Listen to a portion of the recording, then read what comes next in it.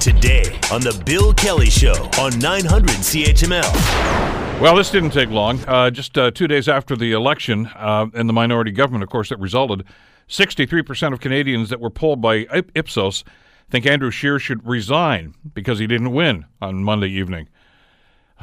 Boy, I tell you, politics is a dirty business. Joining us to talk about this is Barry Kay, political science professor at Wilfrid Laurier University. Barry, good morning. Thanks for joining us today.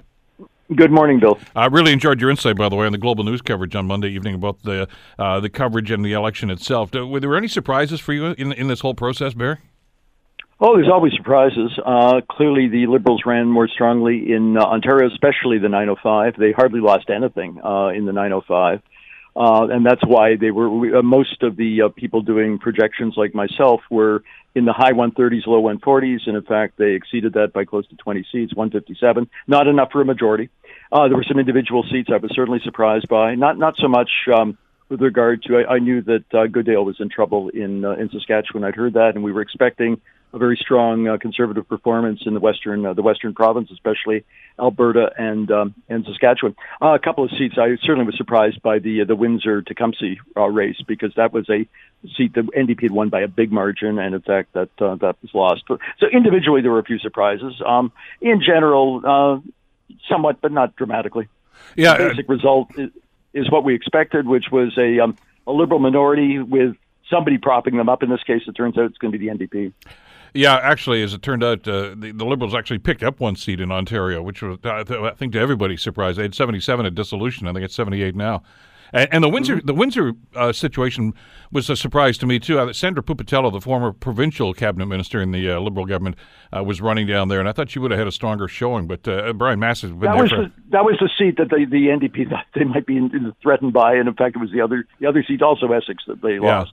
Essex is more competitive, but the Windsor-Tecumseh is the east side of town, and that was anyway. That was one of the big surprises for me, I guess. Well, let's talk about Andrew Scheer, and I guess this is inevitable. I mean, every time somebody is on the wrong side of an election like this and doesn't do what people have anticipated he was going to do, there's a lot of anticipation this was going to be a conservative government simply because of all the angst about Justin Trudeau, and a lot of it was more personal than it was on policy. But he's lost. And I know that Scheer addressed the media yesterday and said he's sticking around, he's not going anywhere. But if we're to believe some of these rumors, that may not be his call, Bear. Well, there will be a review. I mean, he clearly wants to stay. That's not surprising for politicians. He, by some measures, he certainly did better than last time, and it wasn't a total wipeout. It wasn't a conservative majority. But I do not think that Scheer really helped the party much. Some of the circumstances were beyond his control. Part of the problem in Ontario was I think, the latent resentment toward Ford, but Scheer never really separated himself. He certainly didn't allow Ford to be part of the campaign, but he could have said something more specifically to basically be critical and to suggest that the kind of changes that Ford introduced in terms of education and health cuts in Ontario were not something that he would be doing at all. He could have very much precluded that. He didn't. He's also somebody that just is not quick off the mark in dealing with things. The questions initially, if you remember the early part of the campaign, he was challenged on abortion and gay marriage, which are not issues that I think are pretty much, set to bed in Canada. We shouldn't be discussing them, but he did not allow himself to quickly state clearly that wasn't going to happen. Ultimately, it got teased out eventually. The problems with regard to, he just isn't all that candid about his personal life. The comments about the insurance agent credentials, totally unnecessary, totally unforced error on his part. The same with regard to the joint citizenship. Those are things that could have been dealt with very easily long ago, long before. Trudeau made mistakes too. And that's really the problem with Scheer, is that in fact he was unable to exploit Trudeau's mistakes and scandals because of his own. And the fact is he's not a particularly charismatic person. And I think there's a more general problem. He's also basically a social conservative, which does not resonate with urban Ontario or even suburban Ontario. And those are things that I do not think are going to put him in good stead should he be the conservative leader the next time around. I was trying to think of people. I know Peter MacKay's name has popped up. Yeah. I was thinking that the kind of person, I'm not sure he's interested in this, but the kind of person that, in fact, I think would be very effective as a conservative leader to appeal to urban Ontario is Toronto's mayor, John Tory. I think John Tory would be perfect because John Tory, in fact, is much more moderate and is seen that way. It's not that Ontarians and Torontonians even aren't prepared to vote conservative under certain circumstances. We just saw it provincially. I don't know that they knew what they were going to be getting with Ford, but nonetheless, they were prepared to vote conservative. But social conservatives from the West who are prepared to deny climate change or to suggest that nothing should be done about it. Those are just not winning messages. And indeed, I think climate change has already reared its head, and it's only going to be more significant in elections to come. If the Conservatives are going to want to win future elections, I know they're going to do well in the West. They're going to do well in rural Canada. But if they want to win elections in the future, they have got to crack into not necessarily the city of Toronto or the city of Hamilton, but they're going to have to crack into at least the 905, the suburban belt, which is normally the pivot in both provincial Ontario elections, but also federal elections. Being swept in Oakville, in Mississauga, in Brampton, in York Region, just about a couple of exceptions. That's something that Conservatives really have to think about, and I'm not sure that Andrew Scheer is the ticket in the future for the Conservative success. Well, I want to ask you about that because I've talked to a number of friends of mine in the media who are small C Conservatives and other people that have consistently voted Conservative in past elections. And they felt uncomfortable. It wasn't just with Andrew Scheer. And they said, hey, look, we're taking some heat from some of our colleagues now because we're not so strident now with our support for the Conservative Party. And I said, well, what's the problem? He says, I don't think I've changed. This one guy told me. He says, the party's changed. It's gone way too far to the right. There used to be a middle of the road, as you say, kind of a middle right aspect to the Conservative Party. And they seem to have abandoned that for the more, well, as this guy told me, radical views. And I think that's alienated a lot of voters. Well, that seems to be Scheer. I mean, this goes back to the rise of the Reform Party. I don't know that the name progressive being dropped from progressive conservative in itself was the problem, but it may have been symptomatic of something larger. Look, a party that's geared specifically to rural Alberta and Saskatchewan is not going to translate here. Look, the Liberals have a problem too. The Liberals did not do well in those provinces. Yeah. But the Liberals can win elections without Alberta. Just as the Conservatives perhaps can win elections without the city of Toronto, but they cannot win elections without 905, without the suburban ring, those 35, 40 seats, stretched depending on how you count them from Niagara right through to Oshawa. They can't win without that, and as long as they see themselves as a party geared to social conservatism and right-wing populism from Alberta, I think Scheer or anybody else who represents that is going to be very much challenged.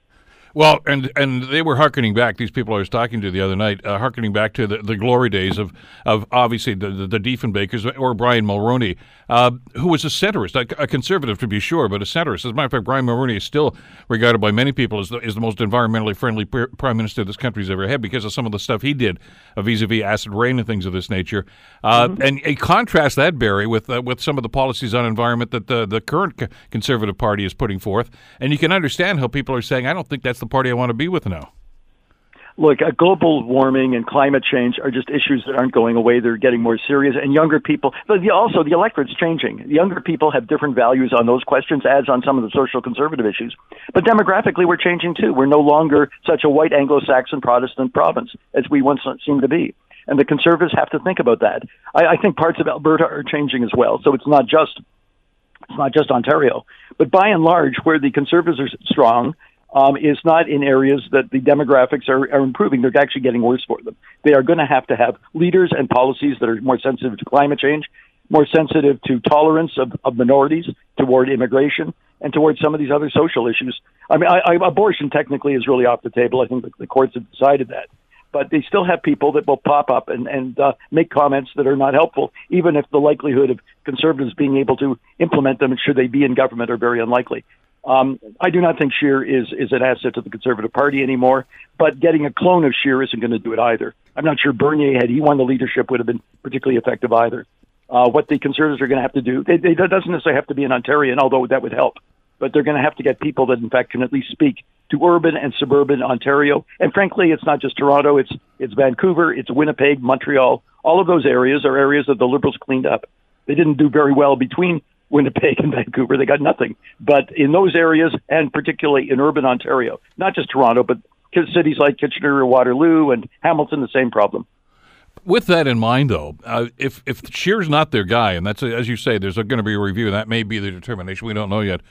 The other names I've heard, though, well, as you mentioned, I mean, Jason Kenney's name is out there, and I'm not sure he'd give up his job as a premier to do that, but who knows? Brad Wall, the former premier of Saskatchewan's name has been mentioned as well.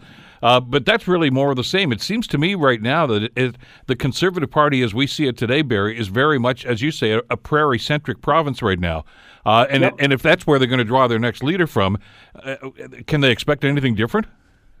I'm trying to remember the fellow. I think it's O'Toole from just east of Toronto. Aaron O'Toole, Yeah, there are people in the caucus who are Ontarians. Frankly, I think they should sort of get out of the mindset of having to elect a Westerner. Not that Westerners can't be in power as well, but I think the party has to make some sort of gesture, not just symbolically, but in terms of pragmatic policies. I'm not sure he's necessarily the silver bullet either. I don't know him that well. But somebody like that who, in fact, is much more likely to be able to broaden the party's base. Again, it's not that they have to go to sweep Toronto. They don't have to sweep Toronto. The Conservatives can win without winning many seats in Toronto at all, the city. But they do have to appeal to the urban and suburban area of Toronto, and most of those seats are in the 905. It's not just in the 905, but it's very much typified by that. We're talking about, obviously, about Andrew Scheer, because that's what the IPSOS poll was centered on. Are there other party leaders right now that may be on thin ice? I'm thinking specifically maybe of Elizabeth May. Well, I think Elizabeth May has sort of had it anyway. I think she wants out. And indeed, look, my own view is that the Green Party effectively is hurting the Canadian left by basically splitting the vote. Yes, they want a seat in Fredericton, and she's very proud of the fact that it's the first party to have 2/3 female representation because they only have 3 people. I think that indeed for people that are on the political left should really reconsider as to whether the Greens add much as a choice to the NDP and the Liberals, plus in the Quebec, the Bloc, that are already supporting environmental policies.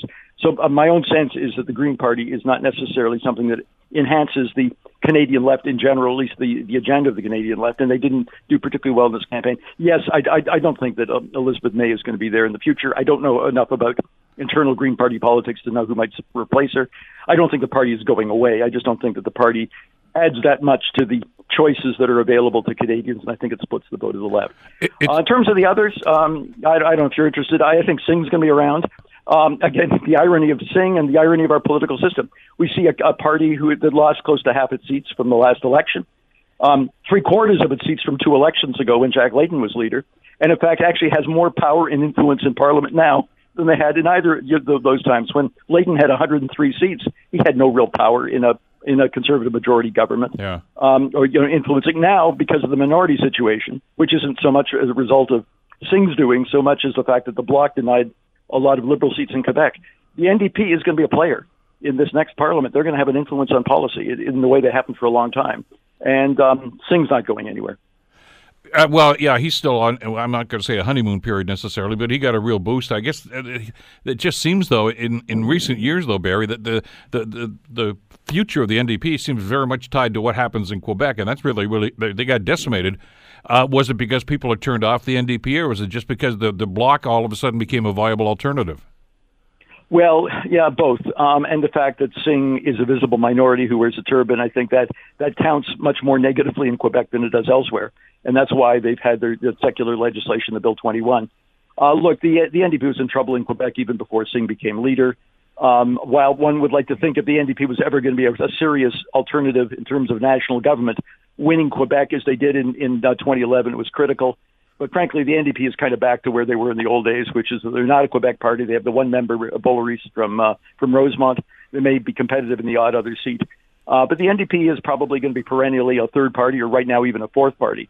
And that they still have a role in our political choices as a result of that. I'm not sure the Greens are all that valuable to have 3 or even 4 or 5 seats, but splitting the vote and denying other left-wing parties, the Liberals and the NDP, seats elsewhere. If they weren't on the ballot, the NDP would have had probably more than the 3 seats they represented. Anyway, I don't want to dwell on that. I don't think the Greens are going anywhere. The NDP is going to be around. They're going to be around as a third party, not a party that's probably a likely alternative to actually form a government. But in minority government times, as we have now, they can have influence, and they will have influence. And we're going to see, hopefully, some movement toward pharmacare. That's going to take a while because you have to get provincial buy-in arranged with that too.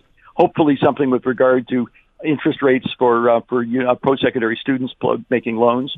Maybe something with regard to more housing, because both the Liberals and the Conservative and the NDP are pledged to that. So there will be some policies. Those are examples where I think the NDP will have some influence, encouraging the Liberal government to do things that they've already said they were going to do anyway.